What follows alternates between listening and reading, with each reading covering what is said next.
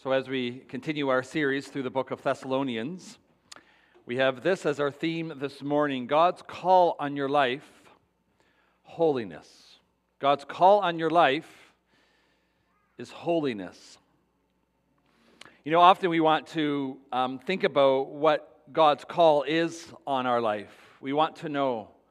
Especially as a young person, maybe you're here this morning and you're like, well, what does God want me to do? What's His call for me in this life? The older you get, the less that question becomes a reality for you.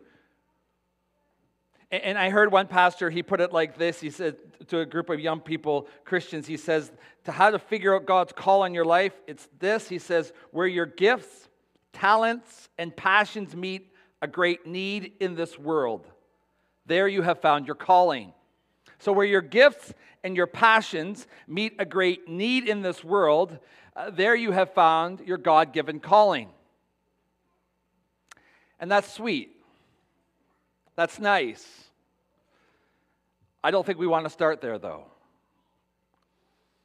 I don't think that's where we want to start with our God-given calling. I think you notice that Christ is amiss from that statement, where your passions meet your need, and that's where God's called you to serve. Well, where's Christ in that?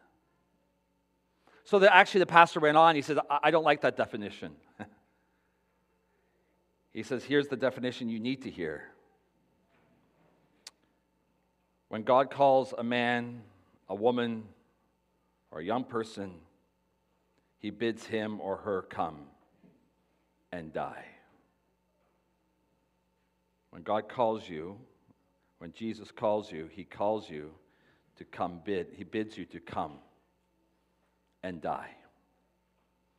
Those are the words from Dietrich Bonhoeffer, the German theologian who stood up against the Third Reich in the German war against Hitler in the Second World War, and he lost his life.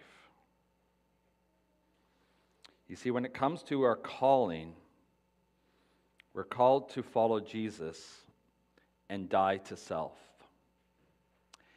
And the idea of dying to self is a call, ultimately, to holiness.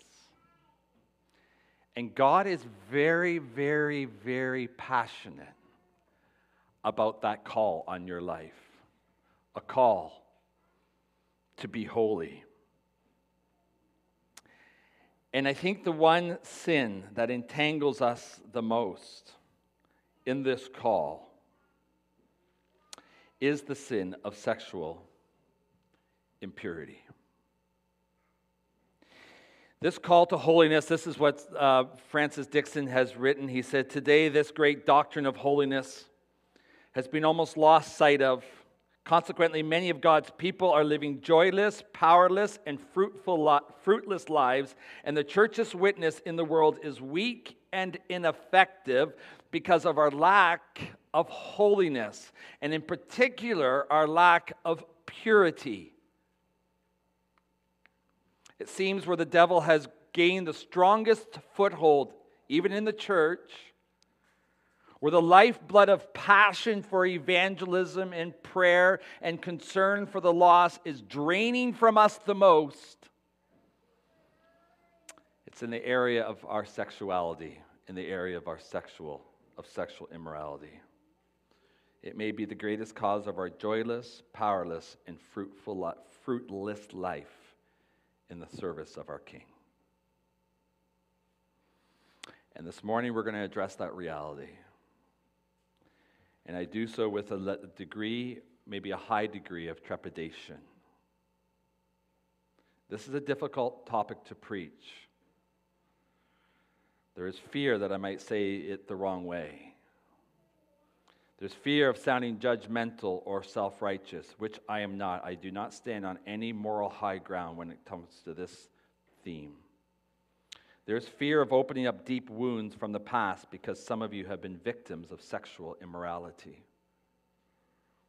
And there's fear that I'm going to overwhelm you because of past wrongs you have done, and the shame will overwhelm you maybe. You see, when it comes to sexual sin, it reaches the core of our humanity. It hits right into our very soul. And I want you to know that I'm sensitive to that. also as a fallen follower of Jesus. And I also understand that there are parents here who want to guard their children's ears from this topic or parts of this topic. I know that. And I've tried to keep that in mind as well as I prepared this message. But I also need to preach what is in front of me in this text, and it's a pretty hard-hitting text. So I want to encourage you parents, if you have children, to be open with your children after the service, and you might need to explain a few things to them in a sensitive way.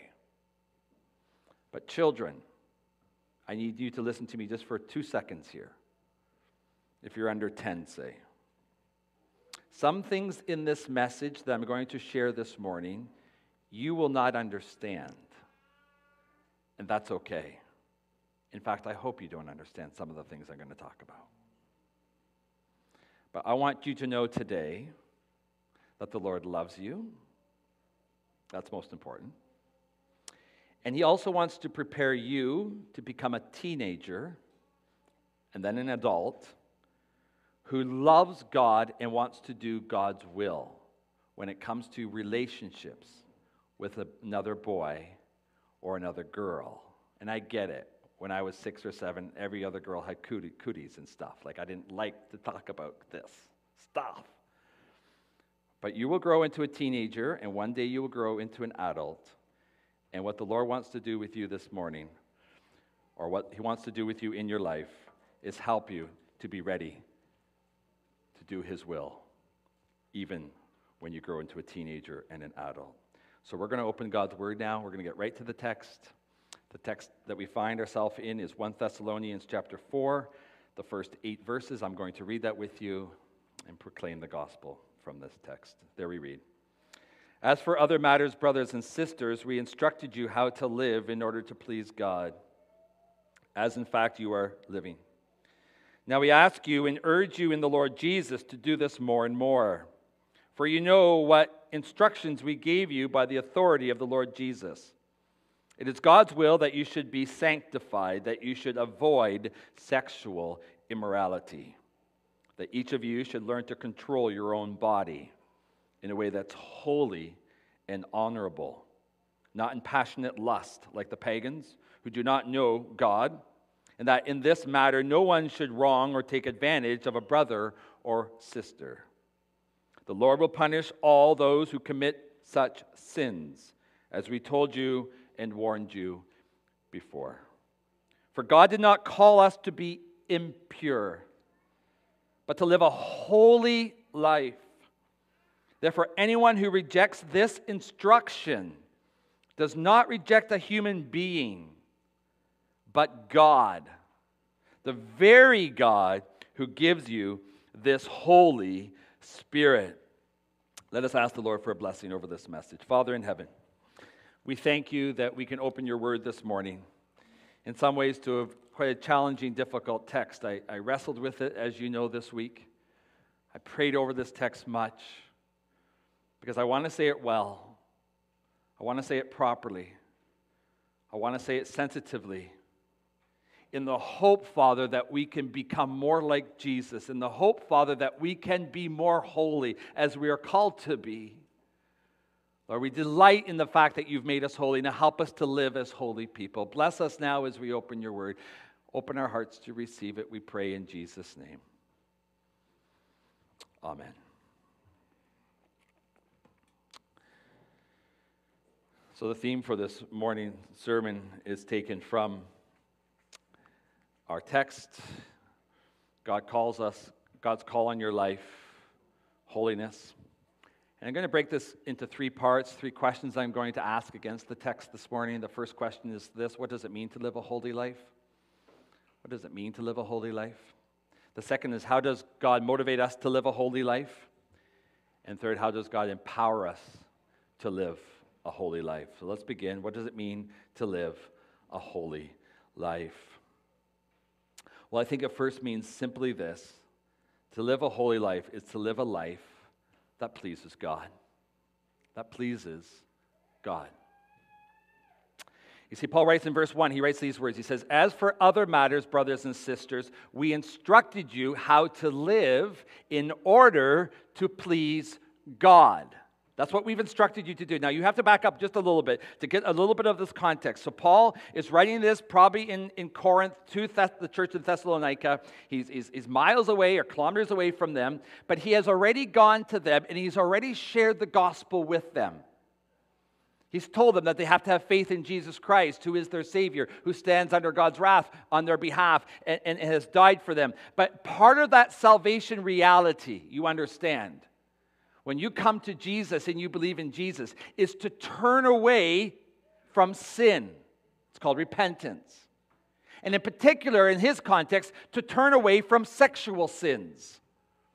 This was a pagan culture. They had cult prostitutes at the temples. They had extramarital affairs. A lot of the men had mistresses. There was so much sexual activity happening there. And he says, you have to turn away from that. And he says, as you have already done.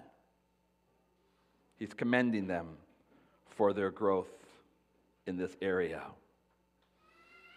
But I thought if Paul was writing to Mercy Church this morning, he may have to intensify the encouragement, I don't know, when it comes to sexual perversion and our encouragement to flee from sexual perverseness.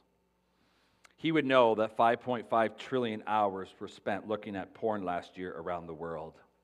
5.5 trillion hours. That's 60% of the internet used to consumed by sexual perversion. Paul would know that over 40% of marriages are ending in divorce in Canada.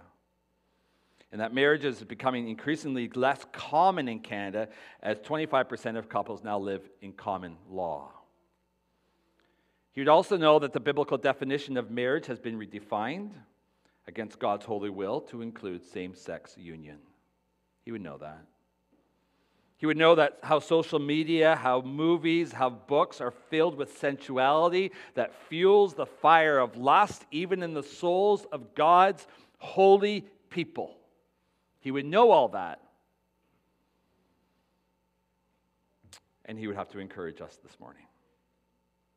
And he does encourage us this morning because these words to the church in Thessalonica, also in a very sexually charged city, transcend the cultures and the ages that separate us from Thessalonica and make it a word for today. We are called today to live in a way that pleases God, even in a sexually charged society.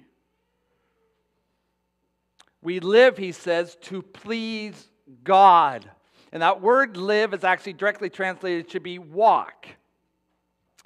Where we walk and how we walk, not the style of our walk, but how we walk spiritually, is all part of what it means to please God.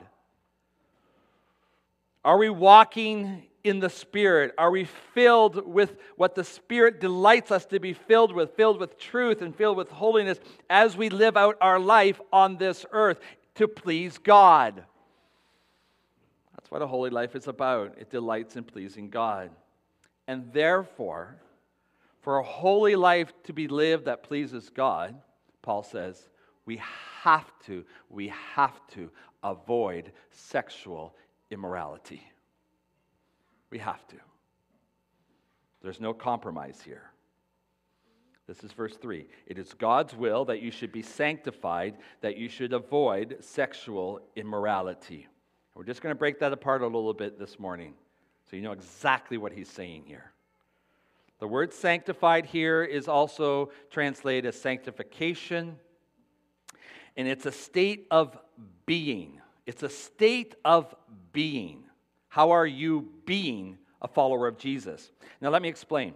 You see, when Christ died for you and me, we read in Scripture, and we know in Scripture, that he justified us. You say, well, what does that mean? That means By faith, when we believe in Jesus Christ, we believe that God declares us righteous on account of Christ's finished work. So Christ died for us, he bore the wrath of God for our sins, and his righteousness becomes our righteousness. So by faith, we are declared righteous. We have a legal status now before the Father in heaven as righteous people.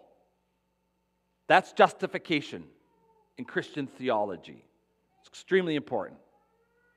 But God didn't end there.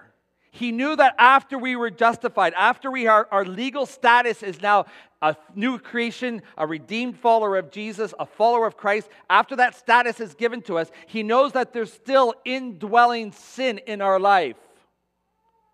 So how does God deal with that indwelling sin in our life? Well, that's the whole theology of sanctification. And what he means by sanctification is simply this, that God sets us apart. As followers of Jesus, he sets us apart. He calls us sanctified. That's our status now in Christ. We're sanctified people, the holy ones, the saints, you could call ourselves. But then our state of being is to live out of that sanctification, is to live a sanctified life, is to live a holy life.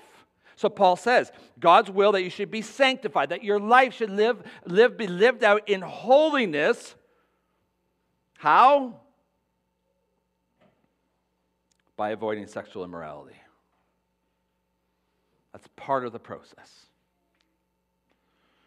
So the word avoid can also be translated as abstain. The word in Greek means stay away from, but so does the word in English. Avoid in English means keep away from or stop oneself from doing something. That's pretty simple, eh, kids? To avoid something, you just stop yourself from doing it. Paul's pretty passionate about this theme of avoiding, and I'm just going to say that in two different ways here. First, he's passionate about this theme of avoiding because he says you should avoid, here we go, kids. We're going to do a bit of a grammar lesson here. Ready for this? Ready? That's a command, okay? In grammar, we call that the imperative. And if you don't know what the imperative is, you ask your mom and your dad this afternoon. So what's the imperative? The imperative is a command. It's a simple command. Don't touch that. It's a command. Avoid sexual immorality. And not only is it a command, it's done in the present tense. Now I'm getting really technical here this morning.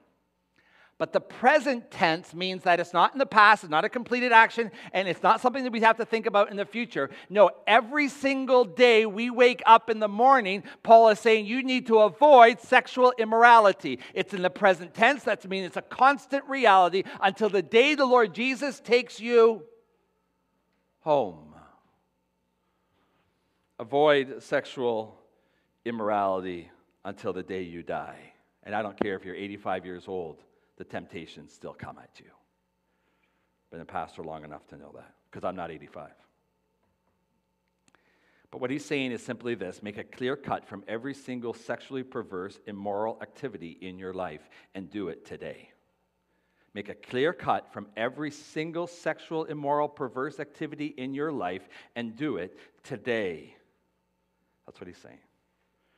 And if you read enough of Paul, you will realize that he gets back to this theme in almost every single one of his letters. He's very, very passionate about this. In 1 Corinthians 6, verse 18, he says, flee sexual immorality. Don't hang around.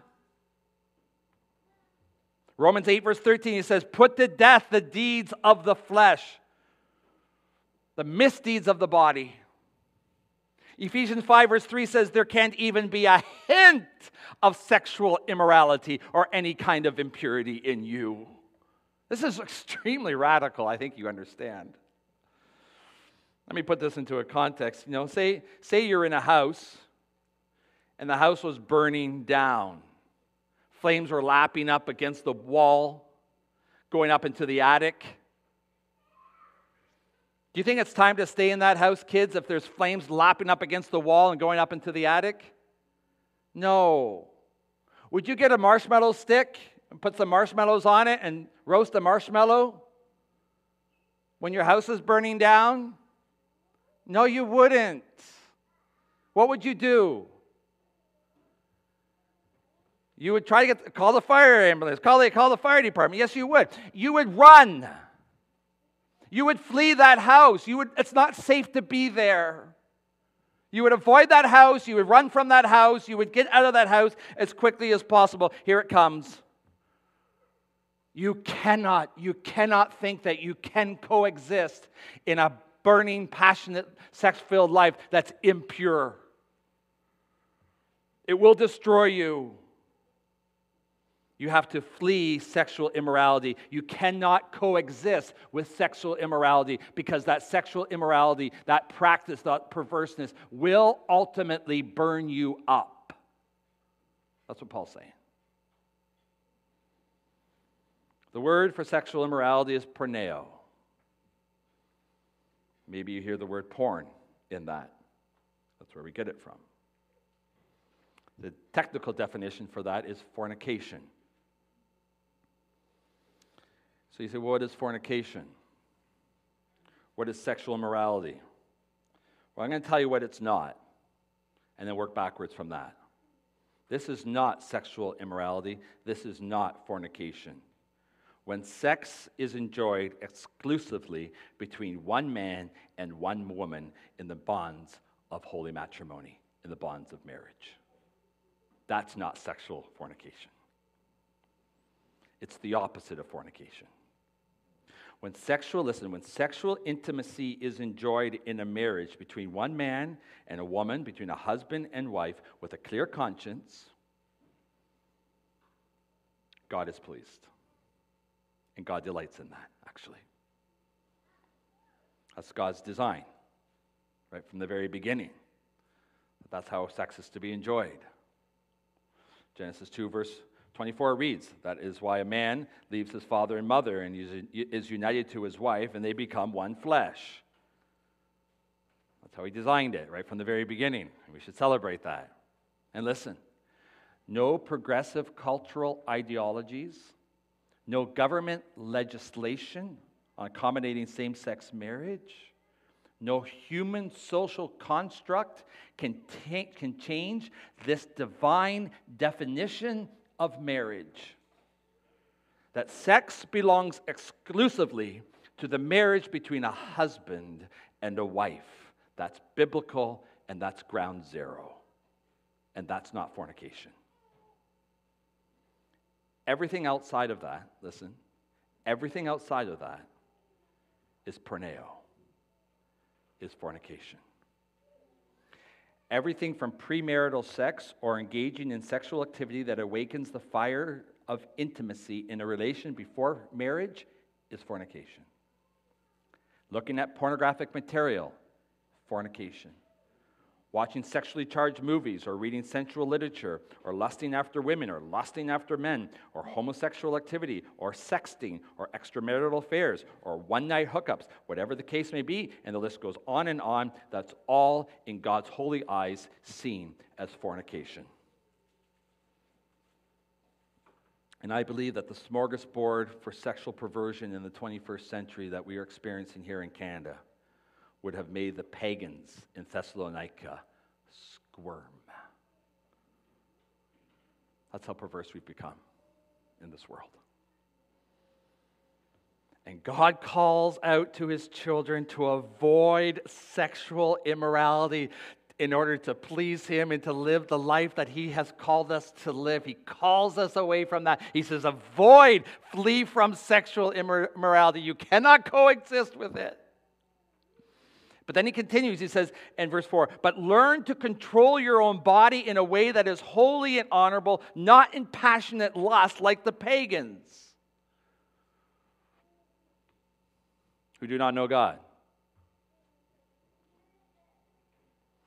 John Owen was a Puritan preacher and writer, and he talks about the mortification of sin. And he writes this somewhere. He says, let not that man think he makes any progress in holiness who walks not over the bellies of his lusts. You're like, what is he saying? We'll read that again, and then I'll translate. That's Old English. Let not that man think he makes any progress in holiness who walks not over the bellies of his lust. I'll translate. You cannot grow in holiness if you let lust reign in your mind and in your heart. If every day you're driven by lust, you are not driven by holiness. That's the point. No, Owen would go on to say, and we've said this before, you need to be killing that sin or that sin will be killing you. That's what growth in holiness looks like. That's what it means to live a holy life, to avoid sexual immorality, to control your body, and to live to please God. But here's the second point. How does God motivate us now to live a holy life? We kind of know what it means to live a holy life. I hope you know what it means to live a holy life. The question is, how does God motivate us to live a holy life? It's a good question. Verse 1, back to verse 1, he says, we instructed you how to live in order to please God, as in fact you are living. Now, listen, we ask you and urge you in the Lord Jesus to do this more and more. And then verse 2, he says, for you know what instructions we gave you by the authority of the Lord Jesus. We can't miss this. He's urging us to live this life out in the Lord Jesus and by his authority. That's so important. Our life of holiness, our readiness to flee sexual immorality, in whatever shape or form that comes to you, is all bound up, is all bound up in your relationship with Jesus Christ. That has to be central. You see, Paul is writing to saints. He's writing to holy ones. He's writing to Christians. And what's so beautiful about the Christian faith is that although Jesus knows our dark and even sometimes sordid past, he knows that our flesh can be so easily inflamed by lust, and sometimes we act out in lust. He knows all that sin, but the reality is that he bore that sin on the cross. That's the joy of the Christian faith, that I carry that sin no more because he carried it for me. So that we can start over. That's why. Jesus, he gave it all to save you. He carried the cross on his shoulders so we could start over, sings NF in a song called Start Over. You can Google it. I know. Paul would write the same thing. He says in 2 Corinthians 5, verse 17, therefore, if anyone is in Christ, he is a new creation. The old has passed away. Behold, the new has come. Hallelujah. Christ has made us new. We are not defined by our sexual sins, past or present. And neither will Jesus let us be defined by them either. No, you are a new people by God's grace, and now he says, now live like that. That's the motivator. Be who you are. I said you live in the sphere of sanctification. You are called into a holy life. We're going to get back to that at the end of the sermon. But you're called into a holy life. Now live in that holy life that he's called you to live in his power. Kevin DeYoung, a preacher from the States, put it like this. Our culture says, just be yourself, you be you. Whatever you desire to do, whatever desires of the flesh you have, you just desire that and you fulfill your desires. That's what the culture says today. Self-help doctrine says you can find a better you if you just dig a little bit deeper into the old you. That's self-help. The moralist doctrine says just be a better person, for crying out loud. And Christ says, you are a new person. Now, I want you to live like you are one. You're not that guy who is scanning the internet, gratifying his flesh at night. That's not you. You're not that girl who's looking for a one-night stance. That's not you. You're not that person who does not shield his heart from movies and books and magazines that only fuel the fire of lust within you. That's not you. No, you are a follower of Jesus. You are holy. You are set apart for him. That's the first motivator, but here's the second motivator. That's the encouragement side. Now he motivates with fear. And sometimes in Scripture, God motivates his people with fear. He has the right to do that. If you don't do this, that's going to happen. That's motivated by fear. Depends on what that is. But here it is in Scripture in verse 6. He says, no one should wrong or take advantage of a brother or sister. The Lord will punish all those who commit such sins, as we told you and warned you before. We do not know exactly what Paul had in mind here, but most think Paul has extramarital affairs in view, or relationships, listen, or relationships where one, often the male, is dominant and demands intimacy even when the other person, the female, says no or it's not right. And often this happens prior to marriage, though sometimes even in marriage this is a matter to contend with. So to make this a bit more concrete, women, listen to me, younger women especially, if you can keep a man only by letting him touch you, he's not worth keeping. That's what Paul's saying. He's harming you. Don't let him do that. And don't send him pics either. Paul writes, their sin will not go unpunished. You see, sexual sin always, always, always hurts other people. Even when it's just self-gratification, there's people hurt on the other side. And God's word is clear. He will punish those who commit such sins. This is a motivator through fear. Don't enter into the fray. Don't go there because there's punishment on the other side. He is a holy God.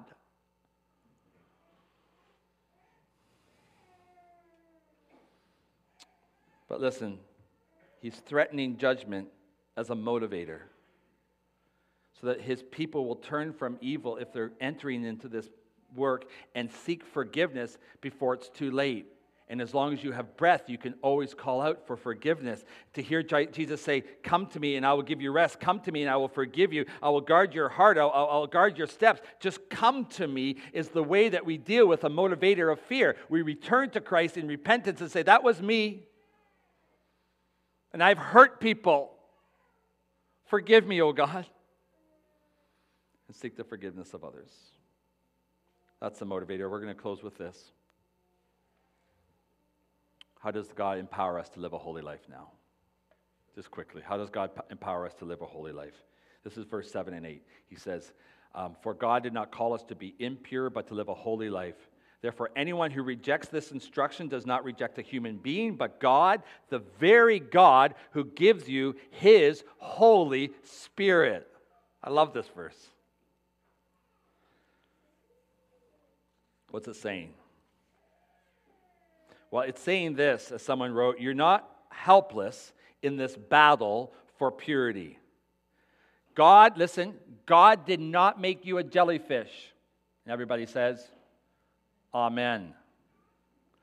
God did not make you a jellyfish and set you adrift in the currents of your lustful desires. That's not you. You're not a jellyfish. No, what God did is called you, I said, into a state of holiness. And as we learn, this is a place, you could say, where we breathe in the atmosphere, or the oxygen in the atmosphere of his holy will. That's what God's called you, into that place.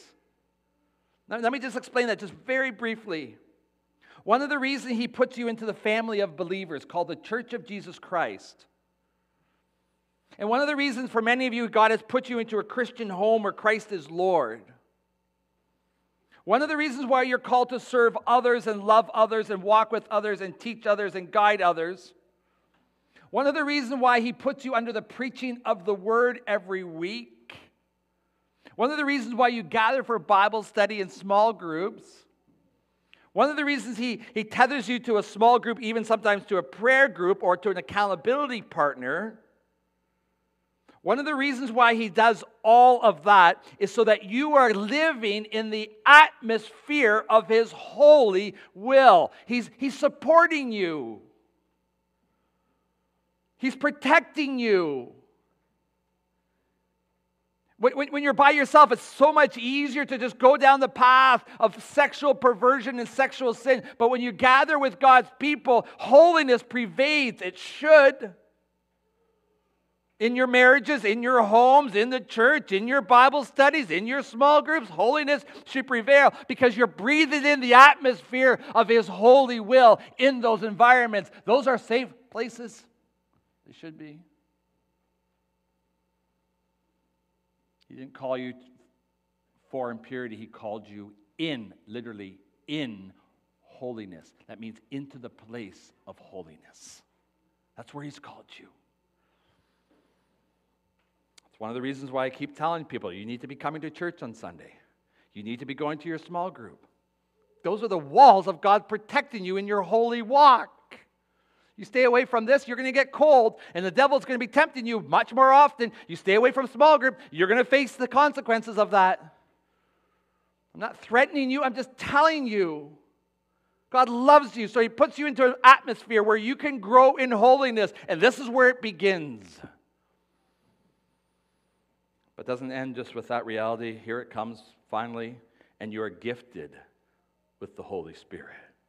He finishes with the power source. I love that. That's the trump card, you could say. That's the fuel that keeps this engine running. That's the power that allows us to stand against the powers of this dark age and the constant barrage of sensuality that continues to flow over us, it seems, in this dark world. We have the Holy Spirit. Literally, Paul says, it's the Spirit, the Holy One. He's very technical here. We don't get this in the translation. It's actually the Spirit, the Holy One. And the reason why he does this is because he wants to remind the people of Thessalonica, and I want to remind you people here at Mercy Church, that God is passionate about your holiness. He's the Spirit, the Holy One, because He wants you to live in holiness. The Spirit of God is passionate. So what's He doing? He's living in me. He's living in you if you are a believer in Jesus Christ. He's transforming you. He's making you more holy so that you become a lot more like Jesus. That's what He wants. That's what He gets all fired up about. Don't deny that power. It's your guard against the evils of sexual immorality. Paul says in Romans 8, verse 11, and if the Spirit of Him who raised Jesus from the dead is living in you, He who raised Christ from the dead, now that's powerful. Would you agree with me? To raise someone from the dead? I've been to too many funerals, and I pray that they would rise up again. It's so painful. But the Spirit of God who raised Christ from the dead also gives life to your mortal bodies because of His Spirit in you. He gives us life. What kind of life? That new life in Christ, that life that is able to say no to sin and yes to righteousness. That's the Spirit that lives within us in Christ. It's powerful. And because of the Holy Spirit, it's possible, it's very, very possible to fight and win battles against impurity. The Holy Spirit makes it possible to live a life that's joy-filled, that's even powerful, not racked by guilt and shame and tethered to impurity, but tethered to freedom, to life, to joy. That's what the Spirit's doing. Because listen, the Holy Spirit who lives in you is stronger than he who is in the world, who is tempting you in 1,000 ways. He's stronger. So yes, loved ones, God's all about your holiness. He's called us to live holy lives in the atmosphere of His grace. We're not jellyfish set adrift in a sea of lusts. You're not roasting marshmallows close to the fire of sexual immorality. No, you are human, redeemed by grace to live as men and women set apart for Christ, for His glory. That's why you're here. Let's pray. Father in heaven, we thank You for Your grace. We thank You for Your call on our life. We thank You, Lord, that You are so passionate about our holiness. God, may we be that passionate about our holiness. And if there are sexual sins happening right now in our life, we pray in the power of the name of Jesus that we will excise those, that they will remove those, that will flee from those sexual sins. that will seek to live in the atmosphere of your grace. And there are times where we need to be alone, for sure. But in those times, may we set Jesus Christ as Lord by the power of your Holy Spirit. For the young people who are going through their teens and into their early 20s and mid-20s maybe, who are not married yet, but maybe inflamed with passion, Lord, guard their hearts. Protect them. Help them not to live in the sea of lustful desires, where only darkness and perversity and shame and guilt roam. But help them to live in the atmosphere of your grace, standing up for you, knowing that you have empowered us by your Spirit. The same Spirit that rose Jesus from the dead lives in us so that we can have life in our mortal bodies, lives dedicated to you. Fill us, we pray, by your Holy Spirit, and be pleased, O God, in our walk. In Jesus' name, amen.